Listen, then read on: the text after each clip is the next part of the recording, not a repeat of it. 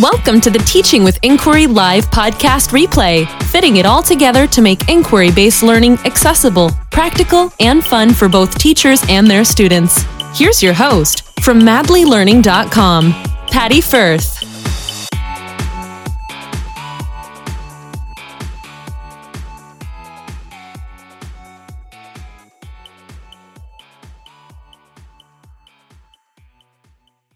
Hello, and welcome to another episode of Teaching with Madly Learning. Tonight, I want to debate a little bit with you. And what I want to debate is the difference between running literature circles in your classroom or literature centers. So think right now, are you team literature circles or are you team literature centers? And I do think that these are two distinct processes in which you can use to run your literacy program. Now, they're both valid, and I do certainly have a preference, and I will share that with you at the end, but I wanted to go through both the pros and cons of both types of methods of teaching reading in your classroom. So if you are new to the show, my name is Patty, and I am a junior grade teacher here in Ontario, Canada, and every Monday night, we have a new Teaching with Madly Learning video, and it is my hope that through these videos, we can make teaching and learning in the junior grades easy, fun, and perhaps even stress-free for both you and your students. So thank you so much for joining us. So again, I have used in my classroom over my career both literature circles and literature centers, and both of them have a valid place in the classroom. And I want to go through both of them and really help to weigh out the pros and cons of what you're going to use in the classroom. And then I'm going to share with you which one I feel is better for my style of teaching. So first, let's look at literature centers. Now, literature centers are where you have your students reading chapter books. So you have assigned groups of students to read one chapter book for each group, perhaps. Sometimes you might give your students a choice in which one of these chapter books they're going to read, and there's many different ways that you can do that. But these choices are often limited because you just don't have access to class sets or even small group sets of the same novel. So you do have some limitations there for your literature circle because you might not have books that are particularly of interest to a lot of your students. The other pro for literature circles is obviously that it gets your kids talking accountable talk. One of the big purposes of literature circles is getting your students to talk with other students about what it is they're reading. And in a literature circle, you are going to have different roles and you're going to teach them how to have a conversation. And the conversations and the activities that they have are going to be based on their role. So some of the different roles that you might have in your literature circles can include things like the summarizer, the person who summarizes the text that was assigned to be read during that point. You might also have a questioner because you do want a questioner to be prompting the group to dig a little bit deeper and asking more questions. You might have somebody who's in charge of making connections or even inferences to help relate the book to other things in their own personal life, to the lives of other students within the group, and also to other books and novels that you may have read. You might have an illustrator. Now, this role will visualize what it is that they are reading and help to illustrate that for the group and really put a concreteness to what it is that they're reading. And you might even have something that will track the plot along the way. So I've seen, you can call it a travel tracer, perhaps, where you are allowing that person, they're essentially tracking the plot as it develops and unfolds over the journey of reading the novel, because you don't want to simply just talk about the section that you happen to be reading in isolation, but you do want to kind of follow that plot and see how that plot is being developed as your students are working through it. You also will want to focus on key vocabulary. So one of your roles may be for students to focus on specific and important vocabulary that's happening throughout the literature circles. And finally, you also will want to have somebody that can do some analyzing or interpretation and have them really look at some of the themes and main ideas and underlying issues that might be happening. And really that person can kind of like the puzzle piece can put some things together and some evaluation and analysis of what's happening in the story so far. Additionally, another type of role that you can also have is researcher. For some books, there might be concepts that are going to come up if it's historical or it's set in a setting that may be unfamiliar. Somebody who can do additional research and look up the kinds of words or concepts, settings, locations, events that might happen within the text that they were reading, that would be a role that they would do. All of these roles really lend themselves very well to looking at how students can be thinking and give them a variety of purposes to think and analyze the text that they're reading. And perfectly, a lot of these jobs do align with different curriculum expectations. As students cycle through these different roles as they're reading, they get an opportunity to practice different comprehension skills, and really you get to gather and take that evidence as a teacher and show how they are able to use some of those different skills as students when they are reading a larger chapter book. So there's a lot of valuable activities that can be done here. And because these are being done in the concept of a group and everyone's contributing, in theory, everyone's contributing equally and sharing that knowledge, then the literature circle works really well. Now, some of the cons for a literature circle is when literature circles are running well, they're fantastic. However, to get a large group of students to run literature circles really well isn't always an easy task. And sometimes it's difficult for the teacher to maintain the time on task and accountable talk that students are having, that you want them to really be using these roles and making these roles an important part of the conversation, and the conversation gets going. For some junior students, this is difficult because they might not developmentally be there. While some of these roles and some of these conversations may be a bit easier for older students, sometimes for some groups of junior students, these can be a bit complex, and therefore some of the roles and activities that students go through the motions to complete are a bit contrived, and sometimes the conversation really isn't as valuable as it's intended to be. And in order to implement a really invested group of students that are digging in and embracing these specific roles within their group and then actively contributing in a meaningful way their thoughts, ideas, and the things that they were focusing on, this is a challenge for a lot of teachers because it's difficult to do when you're working with such young students that aren't really well versed in these types of conversations. Now, if you happen to have a group that is really verbal and have very high verbal skills and really want to just talk and share a lot about all of the things they're reading, and this is just their natural tendency, then a literature circle is probably your best bet because it gets them talking with a purpose. One of my biggest concerns with doing a literature circle, especially in the junior grades, is the limited amount of choice for students and the wide range of abilities in your class. And often this requires you to have students that are reading really complex texts and really simplified texts, which makes it so that it's really difficult to balance what the students who are doing with the complex texts are able to do versus what you might have students who are reading, say, at a grade 2 level. Their texts aren't as rich and complex, and some of these rules don't necessarily lend themselves very well to those kind of books. There's also a wide range of abilities and complexities in texts that are ranging from a DRA level 20 to a DRA level 60. Those are completely different texts. And if you are working with that range, they also have a very broad range of page numbers as well. Often, those that are a 60 or a 70 level text will have quite a number, 300, 400 pages per text, whereas a level 20 or 24, or even a level 30 text might only have 50 pages, maybe to 100 pages. So if you are trying to get your students to work through these pages, it's going to be a bit different because there will be a lot that some students have to read, not a lot for other students. I also find it much more difficult to hide my struggling students in plain sight when doing literature circles.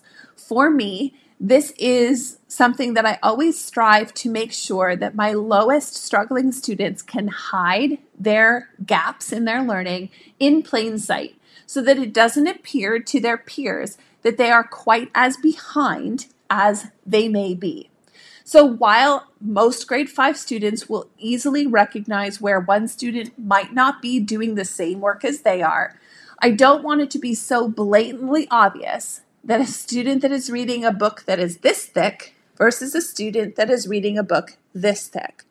Often what I find is my struggling students will push themselves to fake it and read and want to read the bigger text and the heavier text just so they can look like they're fitting in and being normal. And I don't know about you, but for me, one of the cons for literature circles is the amount of prep. And once you get going, the prep might not be there, but it's the front-loaded prep for me. And the front-loaded prep meaning that I need to be well-versed and have read the books that my students are going through. I need to have activities along the way, or I need to know where they should be stopping. I need to know what kind of questions they should ask in order to be able to evaluate it. So I need to do a lot of work before in order to run effective literacy circles in the class. Now, that doesn't mean that there's less prep while you're doing it. Now, on the flip side of that, once you've done all that front-loaded prep, there is a little bit of an easing up on the prep as you're going. So as you're working your way through it, there's less prep because the roll sheets are the same, they're reading, they're kind of doing the same thing. So you don't have as much prep in the moment, but you're going to have a ton of prep front-loaded because you'll need to read all of your group's books. You'll need to know kind of where the stopping points are, what the questions are, and you'll need to kind of go through each one of the chapter books with that in mind before assigning them to your students. So you really have to look at what is your preference when you are planning activities for your students. Are you a plan as you go and you know kind of the big picture, but you want to do the prep all along the way? Or do you want to get all the prep done ahead of time and then just let it run? And that will kind of be one of the factors that will help you to determine which system is going to work better for you, whether it will be literature circles or literature centers. Now, let's talk about literature centers. So literature centers aren't necessarily where you're going to split your students up into groups and have them read a selection of texts. In literature centers, you're going to have standard activities, standard categories of activities each and every week, and your students will complete 2 or more. Typically, for me, they'll complete 2 activities a day, often cycling back through, so they'll go back through those centers multiple times a week. So they might do reading and word work day 1, they might do reading and writing day 2, then they might do writing and word work day 3, and so on. But there's about 4 centers, and in a 5-day cycle, they will go through those centers each 2 or 3 times. Now, the pro to literature centers is that it's easier to differentiate. When you go from the broad to the narrow, you have open-ended activities in your centers section where you will have activities that have multiple entry points so that your students can work on those activities using things like choice boards and allowing students a lot of choice that they can complete the activity but have different material. So think of it like you have all of those same roles, but you've put them into a choice board and they will select the choice board based on their individually selected material. So it works for lots of things. So if you've ever seen resources where it's 30 questions for any type of book, it's something similar to that, where you would have activities and any of the material that they are using at their level will fit into those activities, which means that in a literature center, your students are going to have a lot of autonomy and choice, which if there is choice, it's easily differentiated. Because when there's choice, it means there's multiple options. When there's multiple options, it means more students have access to that activity. And it means that you can meet the needs of more students without necessarily planning different activities for each one of them. I also find because there is choice and voice in the literature centers that I plan that there is authenticity that you don't get with literature circles. Students see the purpose as to what they're doing because they've picked it. It's their choice. They've chosen the text. They have chosen how they're going to demonstrate their understanding, and they don't necessarily have the pressure that might be on literature circles to be vulnerable with their classmates and share their ideas with others. They can simply just share their ideas with you, and the times that you're getting them to share their ideas with others will be under teacher direction and control. I also find in a literature center, there is far less prep work at the front end.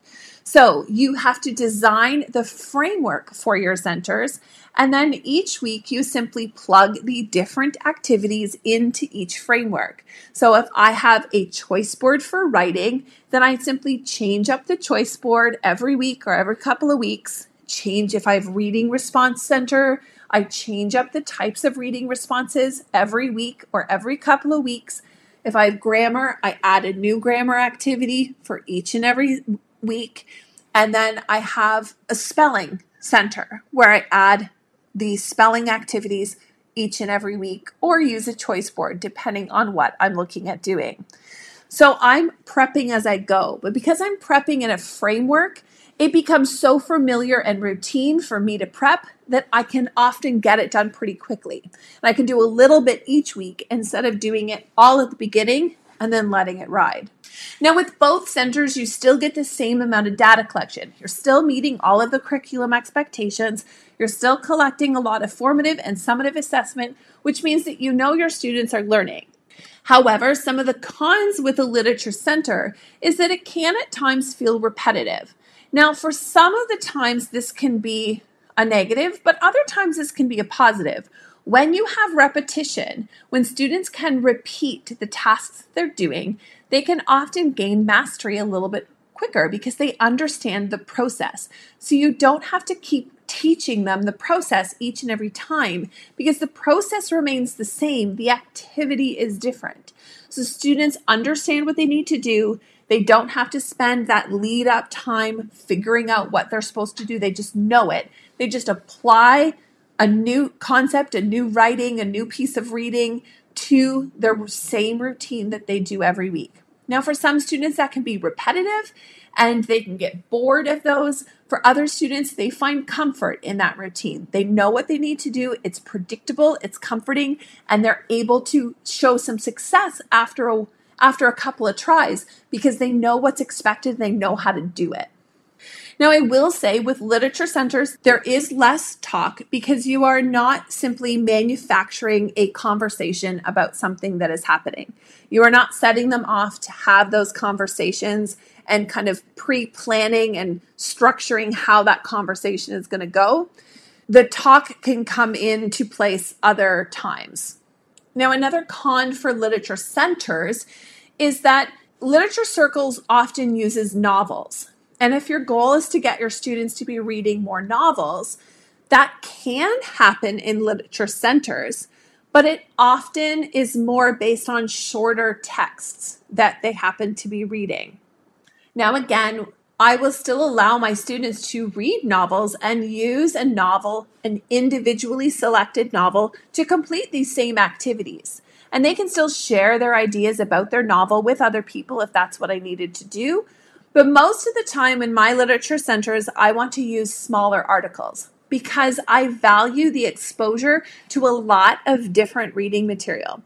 I want to make sure for my students that I'm exposing them to lots of different reading materials along the way, that they look at different perspectives, different topics, different concepts, that they see things from different viewpoints.